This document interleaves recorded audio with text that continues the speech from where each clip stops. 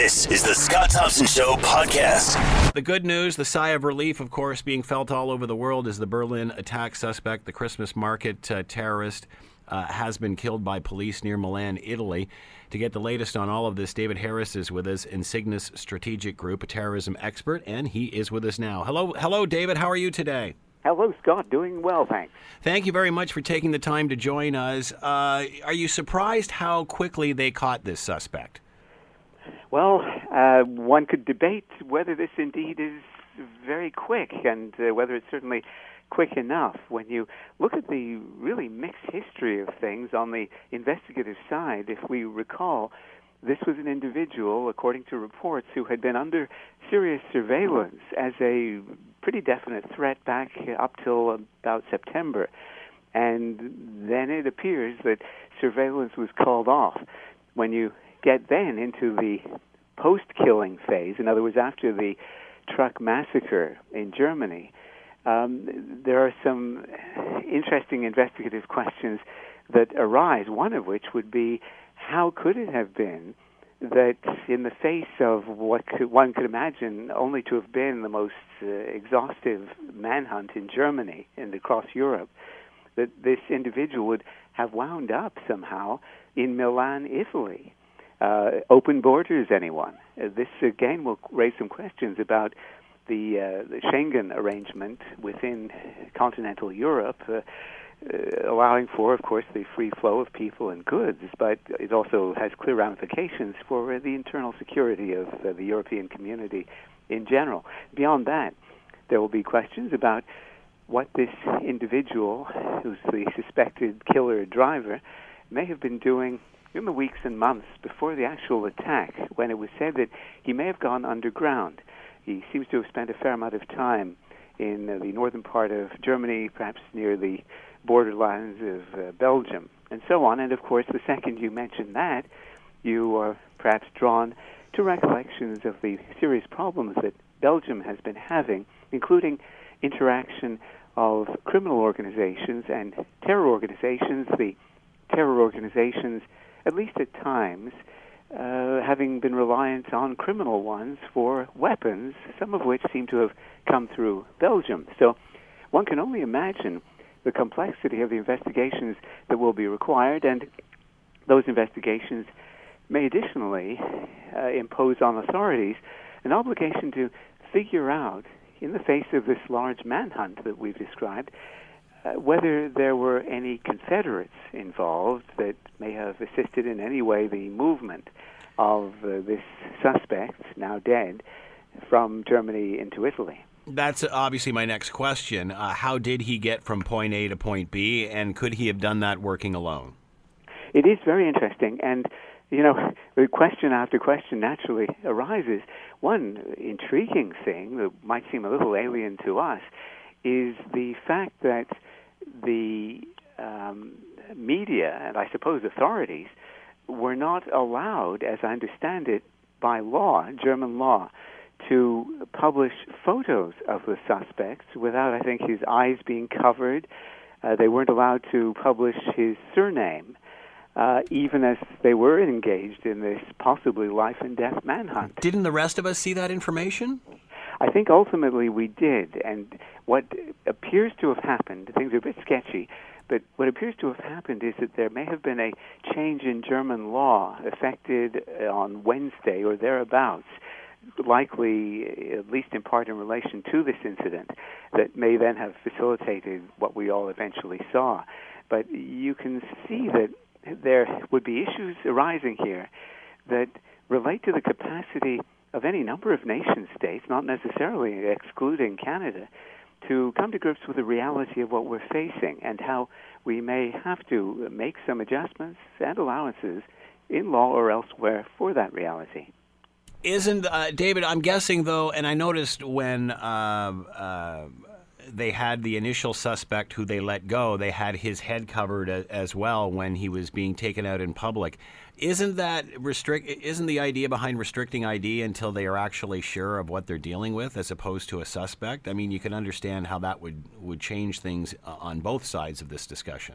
Absolutely. I mean, this is, yes, it's very clear what the intention is, and in its own way, it reflects the height of civilization, where there's an attempt to recognize that people who have not been convicted of anything, perhaps not even been charged with anything, have to go on with their lives and may indeed ultimately prove to have been innocent. So this seems to be an attempt in part to ensure that they not be smeared, their good name not be besmirched, at least unnecessarily, given the necessities of complicated proceedings. But again, this is what brings us back to this whole challenge and problem. At what point are we forced to admit that we may find that some of these admirable motivations and even policies or laws may have a less and less appropriate place, shall we say, in the broader system, in counterterrorism or other terms. These are, of course, as you know, are not by any means the kinds of things we do in Canada and generally in the West. If you have a photo of a suspect, then in general, again, and I'm generalizing, you might expect to see the photo published. You would certainly, if there be a general justification, see the surname published. How do we know they got the right person? Well, another good question, especially when you noted the initial foul-up, when the wrong individual, as the authorities seem to have conceded, was grabbed and interrogated. Indeed, I think flown a considerable distance to be interrogated after his capture, and only to prove innocent. So at this point, it's going to be a matter of forensics. I think they have been satisfied, from what reports tell us, that the DNA of this suspect was found on or around the controls of the vehicle that was involved in the killings. And indeed, that in itself seems to have involved a ghoulish, blood-shedding situation. As we remember, the apparent operator of the vehicle, the proper legal operator, a Polish gentleman, seems to have been killed in the process, and the suspicion and theory is that the vehicle was hijacked and that the driver was in the process of all that killed, perhaps even during the mass murder that was being undertaken by the other fellow who seems to have been at the controls. Will we see borders solidified? How does Germany move forward with this? Well, what we're going to be seeing is perhaps a continuing, I don't think it's an exaggeration at this point to say, a crisis of confidence in public authority. Recall that this situation certainly doesn't unfold and unwind in a vacuum. We've seen the highest authorities of a nation-state waving in well over 1 million people, many of whom seem quite obviously and overtly to be coming from jurisdictions that are fraught with problems of an overtly terrorist nature. So if you're looking at that, and there, remember, we're simply talking about religious violence, we're not even exploring the lesser but chronic and maybe in some ways fatal issue of ideological extremism, where you may not have, for the time being, immediately violent behavior, but you could be seeing propagated within a new country, such as Germany, ideologies, in this case Islamism, that could cause division and ultimately provide motivation for the very kind of violence we've heard about. So there seem to be increasing numbers of people in Europe in general who are wondering whether their best security interests are being served by the decisions of some of their own leadership, and of course not just in Germany. And with that then can come all kinds of things, including polarizing of people according to ethnicity, race, religion, and so on, and maybe some of the political outcomes that have been hinted at elsewhere in the world, where that we've seen established liberal democracy or democratic governments overthrown by other liberal democratic tendencies, but ones that have been more focused and preoccupied with actual and immediate safety concerns. One last question. What criteria is used to determine whether a person should continue to be followed or not? Obviously, this person was initially, and then surveillance had stopped. How do you balance that? Yes, well, it will vary according to the country and jurisdiction, and even according to the security and or law enforcement organization involved. Some will talk about reasonable suspicion, reasonable grounds to suspect, reasonable grounds to believe. And again, all that's going to be in turn tied in to the legal regime of the country, including any constitutional obligations.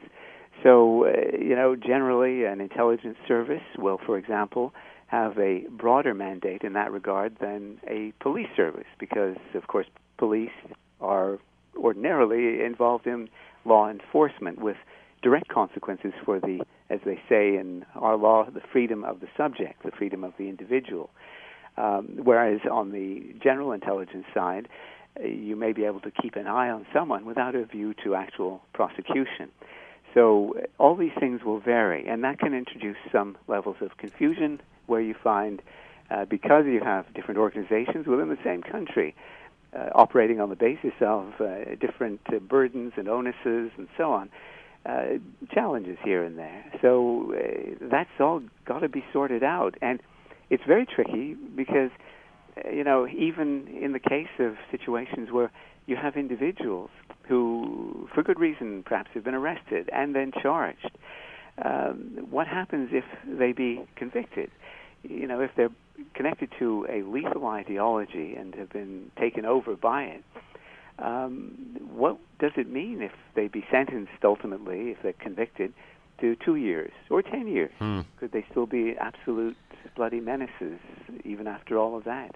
How would you constitutionally manage the continuing threat under law? David Harris has been with us, Insignis Strategic Group terrorism expert. David, as always, thanks for the time. Much appreciated. Have a happy holiday. Yes, Merry Christmas to you. Take care, Scott. You're listening to The Scott Thompson Show, weekdays from noon to 3 on AM 900 CHML. All right, President-elect Trump tweeted comments briefly calling for the U.S. to, quote, greatly strengthen and expand its nuclear capability until the rest of the world comes to its senses in regard to nuclear weapons. To talk more about all of this, Simon Palomar is with us, research assistant, Center for International Governance Innovation, and he is with us now. Hello, Simon. How are you today? Hi, Scott. I'm well. How are you? Good. Thanks for taking the time at this time of year. We really do appreciate this. Simon, the Democrats said long before the election that they were cautioning about having Trump so close to the trigger of nuclear weapons. Were they right here? It's an interesting question because this is, of course, unprecedented. Never before have I seen an American president or president-elect opine on changes to U.S. nuclear policy on Twitter. I don't think that this is necessarily a matter of alarm like Democrats hinted at during the campaign. During the campaign, of course, it was always the language they like to use was do you want this guy to have his finger on the nuclear button? Do you want this man to have access to the nuclear codes? The suggestion being that he's not experienced enough and that he's too temperamental to be trusted with nuclear weapons and that he would use them in a fit of rage. But I don't think that's what we're facing here. So, the rhetoric is wrong in that regard. But this is nonetheless an interesting and somewhat concerning turn of events because when it comes to nuclear policy in the United States, it's always been an area of national security policy where presidents and their advisors, Secretary of State, Secretary of Defense, are very, very, very careful about how they phrase things, what messages they send. And it's always done very deliberately, carefully, and slowly, and not on a spur of the moment. So how do we tell when the president-elect is serious or he's just goofing? That's that's the proverbial $64,000 question right now. And I think it's very difficult. This is going to be something that not just commentators in the United States and politicians in the House of Representatives and Senate are going to have to figure out. This is something that foreign governments who are monitoring the U.S. president's Twitter account, who are trying to pay attention to what he's saying, that they're going to have to figure out. And, right now, my feeling is that when you look at where Donald Trump really does get passionate, where he seems to actually possess his own ideas, and rather than just simply relying on advisors or whatnot, are on issues like trade and immigration. He seems to feel very passionately about them. On an issue like America's nuclear weapons, what kind of posture the United States should take with its nuclear weapons, throughout the campaign he seemed kind of not fully informed and not particularly engaged or interested. This wasn't something that really stirred his passions and got him fired up. So right now, my rule of thumb is if it's trade or immigration, he's serious. If it's other things, who knows? It might just be him testing the waters. But that is admittedly it's early days for that theory, and we haven't really borne it out yet. So this tweet came hours after Putin said that he was strengthening his country's nuclear capabilities. Is he just reacting to anything Putin says? I think there might be an element of that. I mean, the Trump camp, as we've seen the last few weeks, has been very sensitive about the Russia issue. As I've said before, there seems to be a consensus amongst practically everybody in the U.S. intelligence community, in the U.S. Senate, in the House of Representatives, in the Obama White House, that Russia intervened in the U.S. election with the goal of helping out Donald Trump. And the Trump campaign has denied that. They seem at this point, I think, to be very sensitive about the suggestion that Russia's intelligence services intervened to help him. So this might be a way to sort of demonstrate, well, no, I'm tough on Russia. I'm not Vladimir Putin Blackie. Putin, is not my friend. I'm going to stand up for America's interests. So when Vladimir Putin says something about nuclear weapons, Trump then feels the need to respond. The challenge there is that Vladimir Putin often talks about Russia's nuclear arsenal and talks about new developments, new technologies they're trying out. So with Vladimir Putin, it's very normal to hear this coming out of the Kremlin. So any one time that he talks about nuclear weapons, it doesn't make the news because he talks about them practically every week. Well, that's why SNL portrays this guy as somebody without a shirt. I mean, that's the whole deal. Well, he's a macho man. Vladimir Putin likes to give that image. He goes hunting. Yeah. He fishes. He goes into the wilds of Siberia and shoots a snow leopard with tranquilizer gun, visits nuclear missile bases, talks about, nuclear missiles, gets photos of himself in flight suits flying Russian combat aircraft. It's very much part of his persona and his image. Therefore, it's not surprising when he does it, and therefore analysts don't pay as much attention to it. So is it up to Trump's staff to decode whatever he says or what he really means? I mean, after this comment, staff were saying, well, he's not really talking about Russia here. He's talking about rogue countries that might have nuclear capabilities. Is it always the staff that has to go out and clean up the spilt milk? Well, I think for the time being, that's how it's going to be until President-elect Trump sort of gets into his groove and figures out if this is how he's going to govern. It's going to be until everybody understands that, because this might just be what we should expect for the next 4 years, is this sort of policy by spur-of-the-moment pronouncement. Until we're used to that, it might be the job of his advisors to make sense of it. And on something like, nuclear weapons and questions about how many nuclear weapons should the United States have, how should they deploy them, what should be the rules for, God forbid if they have to use them, how would they do so? It's not good when the president of the most powerful nation in the world says one thing, and then you have to go to his assistants to ask them, well, what did he really mean? In a crisis, you don't want to have to do that. You want one head of state to be able to talk to another head of state, and you want them to be very clear with each other. And this is been the tradition in the United States. Kennedy did it with Khrushchev. Nixon did it with Brezhnev. Reagan did it with Gorbachev when it came to matters of life and death and how the two countries would deploy their nuclear weapons.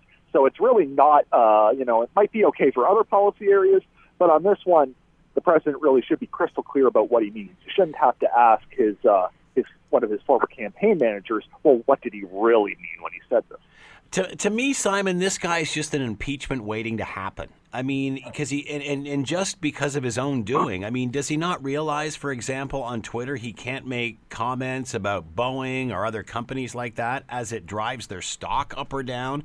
Same thing when it comes to the security of the country. I mean, this is all stuff that could get him in a huge amount of hot water in the future.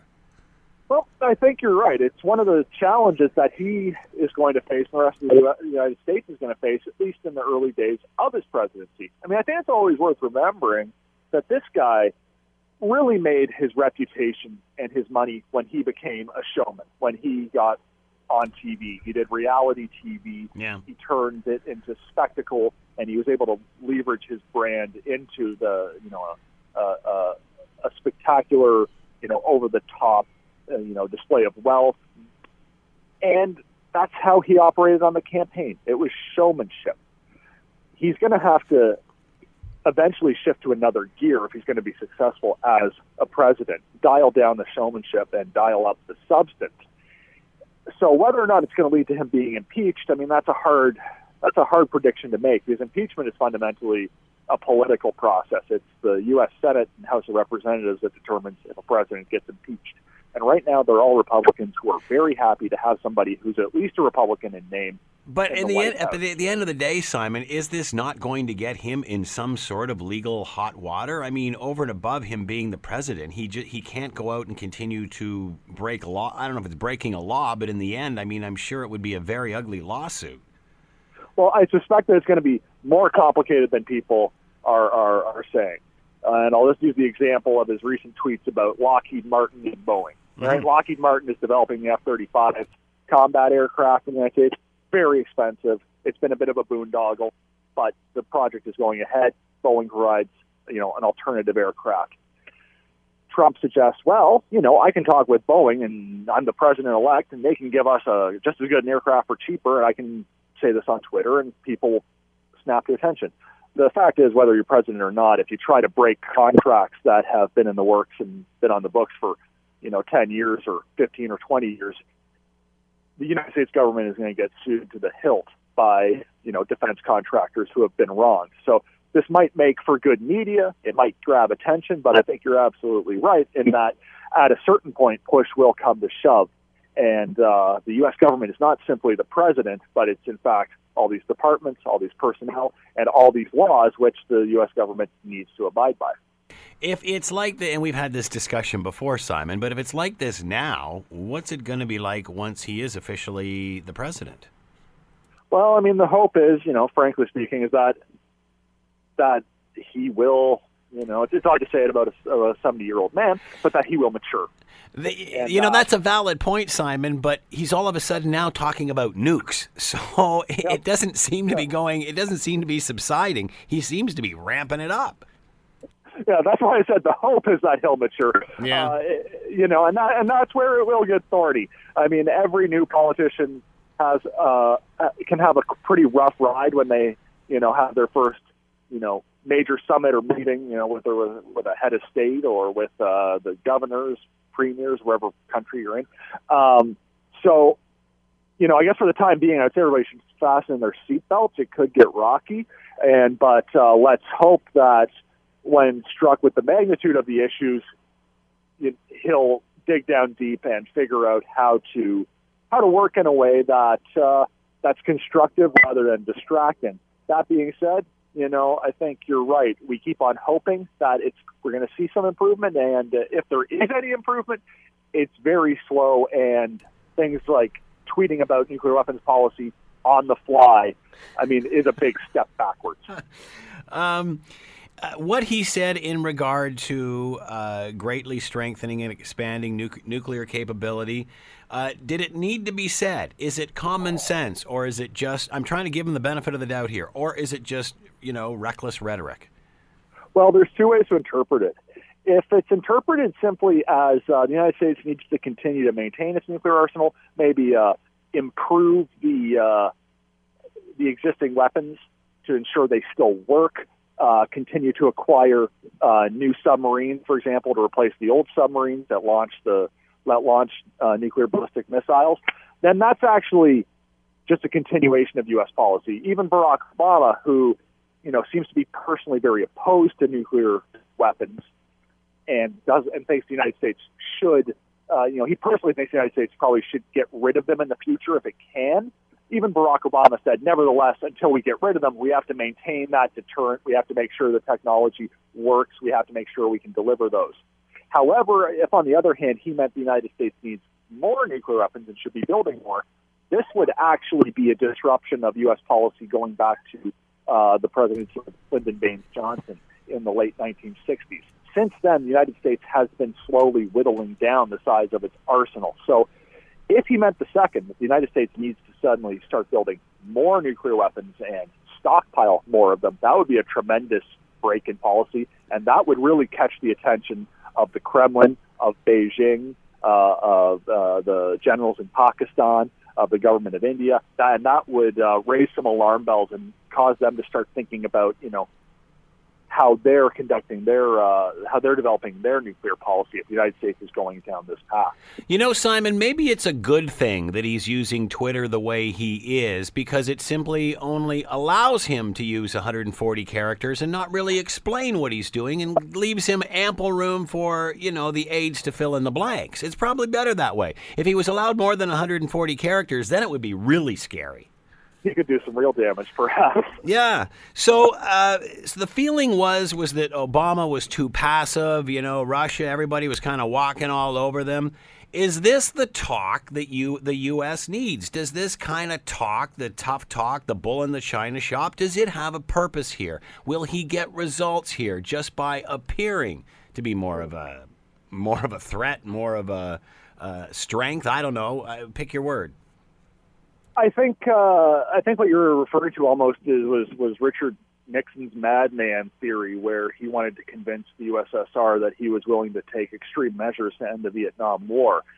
And there is evidence that, being unpredictable, being a bit mad, a bit crazy, or at least having your adversaries think you are, that can work. That can work. But the problem is, once they figure out you're not mad, you're not crazy, you're not actually going to do rash things because you're having a bad day or just to prove a point, then like we used to say, the jig is up, the show's over, they've called your bluff. So this might work, I think, for a while. It'll certainly catch the attention of policymakers in Russia and China, for example. But once you figure out that this is his style, this is how he does things. Like I said before, Vladimir Putin likes to talk about nuclear weapons all the time. So, that's just part of Vladimir Putin doing his thing. If Donald Trump likes to fly off the handle and change, 70 years of American policy on the fly, and then he says that, but then he doesn't follow through, then that's his style, and it loses its effect. It just seemed only a week or so ago that Trump was buddies with Russia, that, his Exxon friend who had won the highest non-civilian honor from Russia, all of these relations, people are wondering what the heck's going on. You're talking to a man who's this, that, and the other. So it seemed like we were in bed with Russia, or the United States was in bed with Russia. What happens now? Are we buddies with Russia or not? What is the relationship now? Well, that's how would I answer that? I think the fact is, Donald Trump was elected. Donald Trump might have relatively warm feelings about Vladimir Putin compared to how Barack Obama felt about him.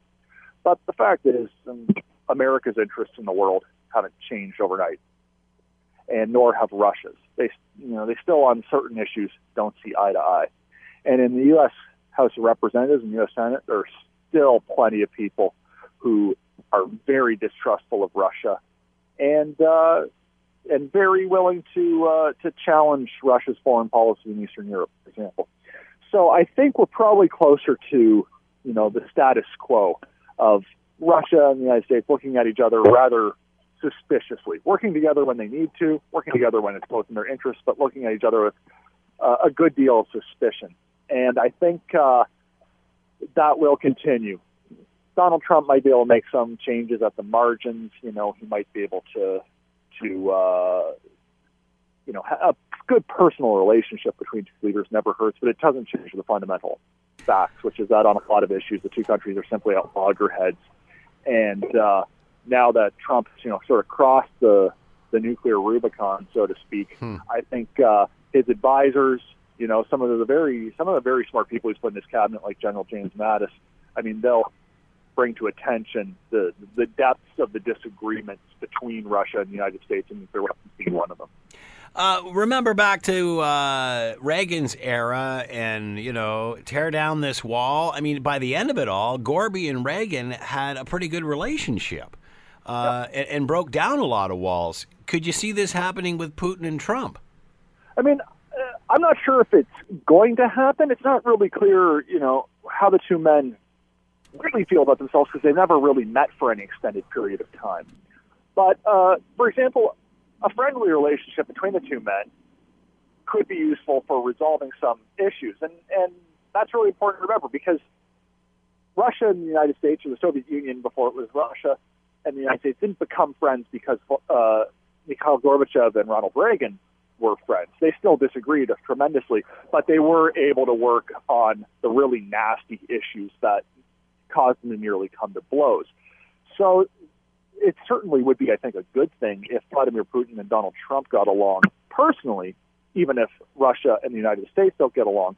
But seeing as the two men really don't know each other than through television, it remains to be seen whether or not how they would really feel about each other. Since they both like to be, they both like to be the big dog in the room, it might be a bit difficult for the two to get along. We often talked, and this will be the last question for you, Simon. We often talked that, until Trump gets his true test of a world issue or a situation like happened in Berlin, we're not going to really see what he's made of. Are we starting to see that now with his reaction to what happened in Berlin? I think to an extent we are. It's not decisive yet because he's not president. He doesn't have an official role yet to play, but I think we are starting to see it. I mean, we're a little bit more than a month away from the inauguration, and now we're starting to see a little bit about how he responds to world events, how he responds to comments by other world leaders, and I don't expect him to change his behavior or his temperament tremendously in the next 30 days. So I think we can take this as an early indication of how he'll behave, at least in the short run. Over time, over a couple of years, things may change more, but it's probably at this point, 30 days out, a pretty good indicator of what we should expect in the near future. Well, 2017 is going to be fascinating. Simon Palomar has been with us, Research Assistant, Center for International Governance Innovation. Simon, thank you very much for the time and all you've contributed over the past year. Have yourself a great holiday. My pleasure. You too, Scott. You're listening to The Scott Thompson Show, weekdays from noon to 3 on AM 900 CHML. All right, when we had the premier on the other day, and we were, I was trying to hold her feet to the fire regarding electricity.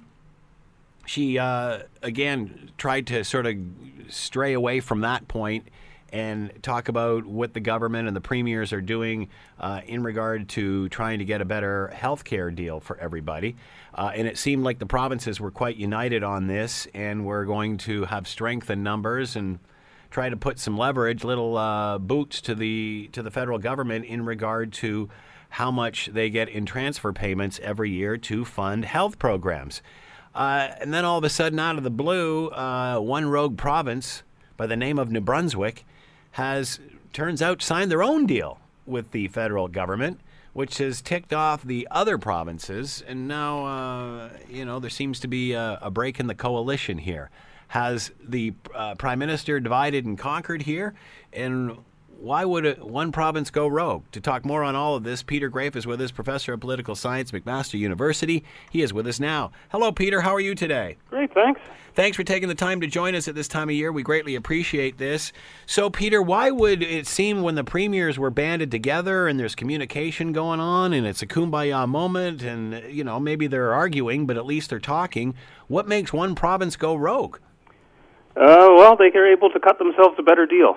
So I think When all is said and done, the federal government knows that one of the best ways to beat the provinces is to divide them, and you go after one of the provinces that's the most cash-strapped and probably offer them a bit of a better deal than they would get than if all the provinces went together. So, I mean, in the short run, that seems to be the dynamic that I see in what's happened here. Do we know the details of this deal? Is there something that we're missing here? Because it seems to be basically the same thing that everybody else had turned down before, no?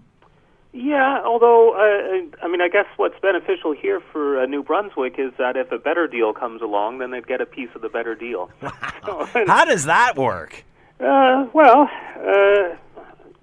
a negotiation, ultimately. Yeah. And, again, the federal government then gets a chance to divide the provinces, to go to the Canadian public and say, look, New Brunswick thinks this is okay. Why are the other provinces refusing to do that? New Brunswick gets to see the money now, while the other provinces have to wait to see whether they can make a deal. So is this, has the coalition broken down? Is it about forgetting unity here? It's everyone out for themselves? Because once that has happened, I mean, really, what's the sense of being together on this? The federal government can't take that much credit for fixing health care if they've only done it in New Brunswick.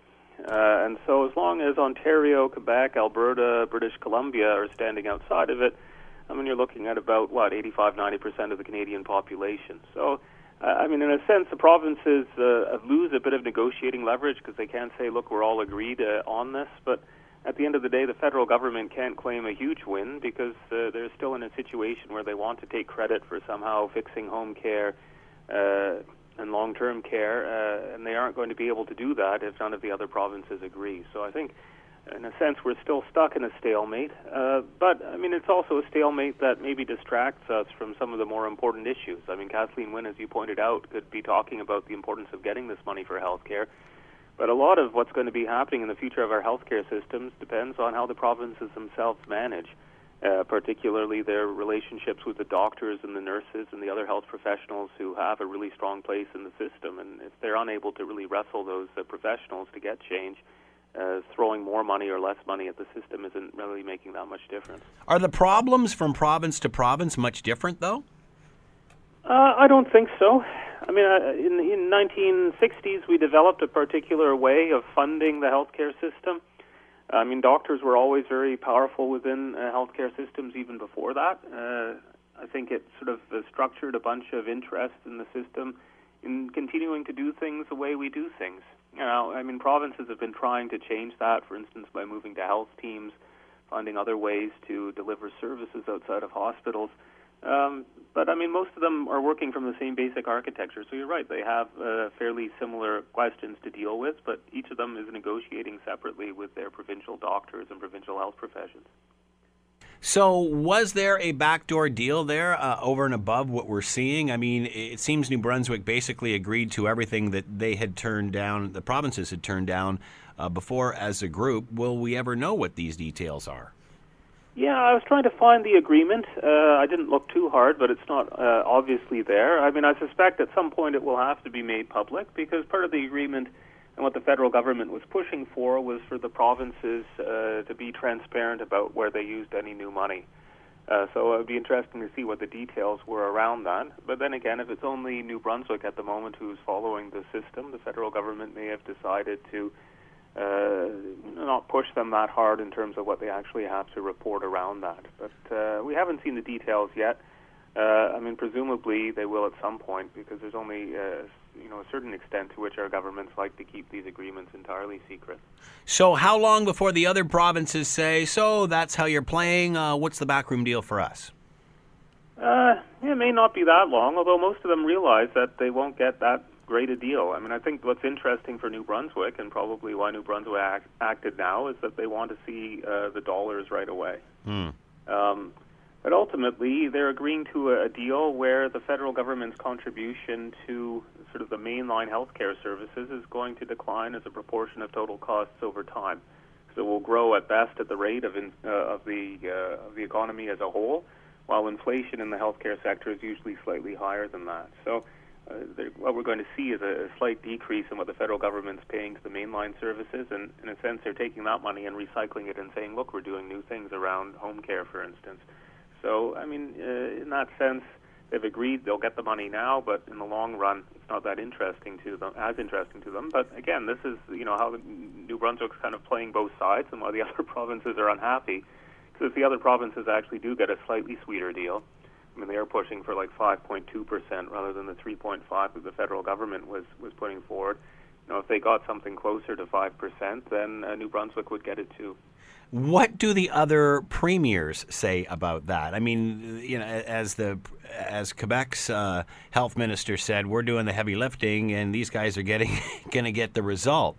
And then, of course, the comment came from the New Brunswick premier that if we stuck our nose in Quebec's business, where that would go. So, what's the feeling between the provinces now? I think not as good. I mean, in a way, the federal government have won at least a short game of sowing disunity between the provinces and making it harder for the provinces to make the federal government look bad. I mean, and say, well, ultimately the federal government's not doing its part, but they can say, but look, New Brunswick has decided to do this. In the longer game, though, it probably doesn't improve the trust between the federal government and the provinces. I mean, the other provinces will say, well, the federal government is, not necessarily wanting to negotiate fairly. They're trying to break our common front. And in the long run, that's probably not great for us as Canadians, because in the lack or absence of trust, the kind of deals that get struck are probably less good. So around this whole question of the provinces reporting to the federal government for what they're doing, if the parties trust one another, it's not too hard to say, yeah, this is what we're spending it on, and we'll report on these specific indicators so we can see what kind of changes are coming. If they trust each other, they can do that. If they don't trust each other, then the provinces try to do everything possible to hide that, because they're afraid the federal government's going to use that information to make them look bad or play them off against each other or try to justify reducing money. And so they begin playing all kinds of games in terms of how they report things. So in the short run, I think the federal government has done well in breaking New Brunswick off as a negotiating strategy. In the long run, probably means we get less good agreements between the federal government and the provinces. Where does this leave New Brunswick? Good day for them? Are people there happy? I suspect most people in New Brunswick aren't following this news of the sort of axe grinding between the governments. But, I mean, New Brunswick is a province with heavy debt, an aging population, not the strongest economy. And so they're a government that is looking for federal transfers as one way to deal with a tight fiscal situation. So for them, I think it's probably a good day in that they were able to cut themselves a deal and get the funds flowing in the coming year, while still protecting themselves, so having this insurance policy that if the other provinces do better, well, then they'll get a piece of that. Will the provinces remember this, both with the federal government and that there's cracks or leaks in the boat here? Yeah.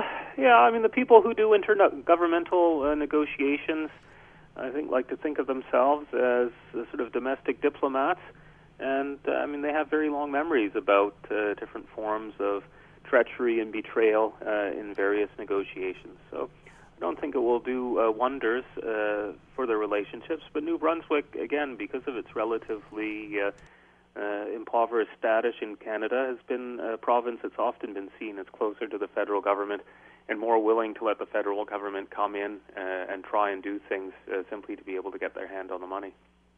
Before the election, Trudeau promised greater relations with the provinces and more discussion and consultation.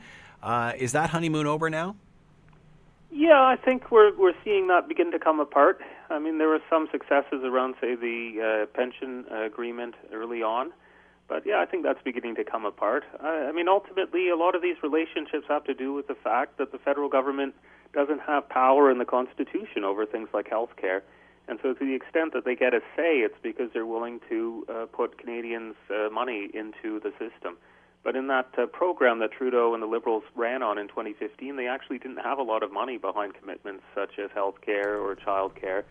And so it was, I think, predictable that if they actually wanted to get something done, they'd either have to find the money, which they haven't done, or deal with a lot of conflict with the provinces saying, wait a second, this isn't your responsibility. If you want to be at the table, you have to bring some money.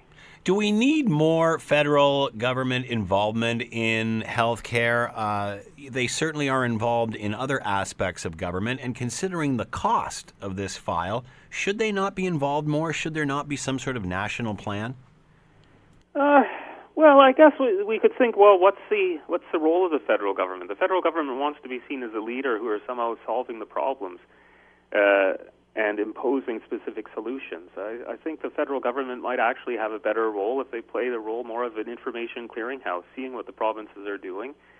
And when they were promising things that the governments in the provinces were doing, some new agreements, for instance, between the Alberta government and the doctors and nurses, that might allow for greater efficiencies in primary care that we saw. I mean, maybe the role for the federal government is actually to be out and saying, hey, look at this. Can we see this in other provinces? But I mean, so much of health care is negotiated and delivered provincially. The federal government, in some ways, is trying to find a reason to be involved, but has very little expertise in terms of the actual delivery of health services. And where they do have roles, for instance, in First Nations communities, they really underperform the provinces. So I think in many ways we might do well as Canadians to actually see a smaller role for the federal government and maybe say it might be much better as being one of finding best practices and finding ways to make those happen and to encourage provinces who are undertaking some of the more difficult transitions to bend the cost curve down and make our healthcare more affordable. All right, Peter, I can't let you go without asking you your thoughts before we go for the 2016, your thoughts on Trump's latest tweet, which involves perhaps torquing up the U.S.'s nuclear capability. Prior to the election, the Democrats would say that they were very concerned that someone like Trump would be so close to the trigger of the nuclear arsenal.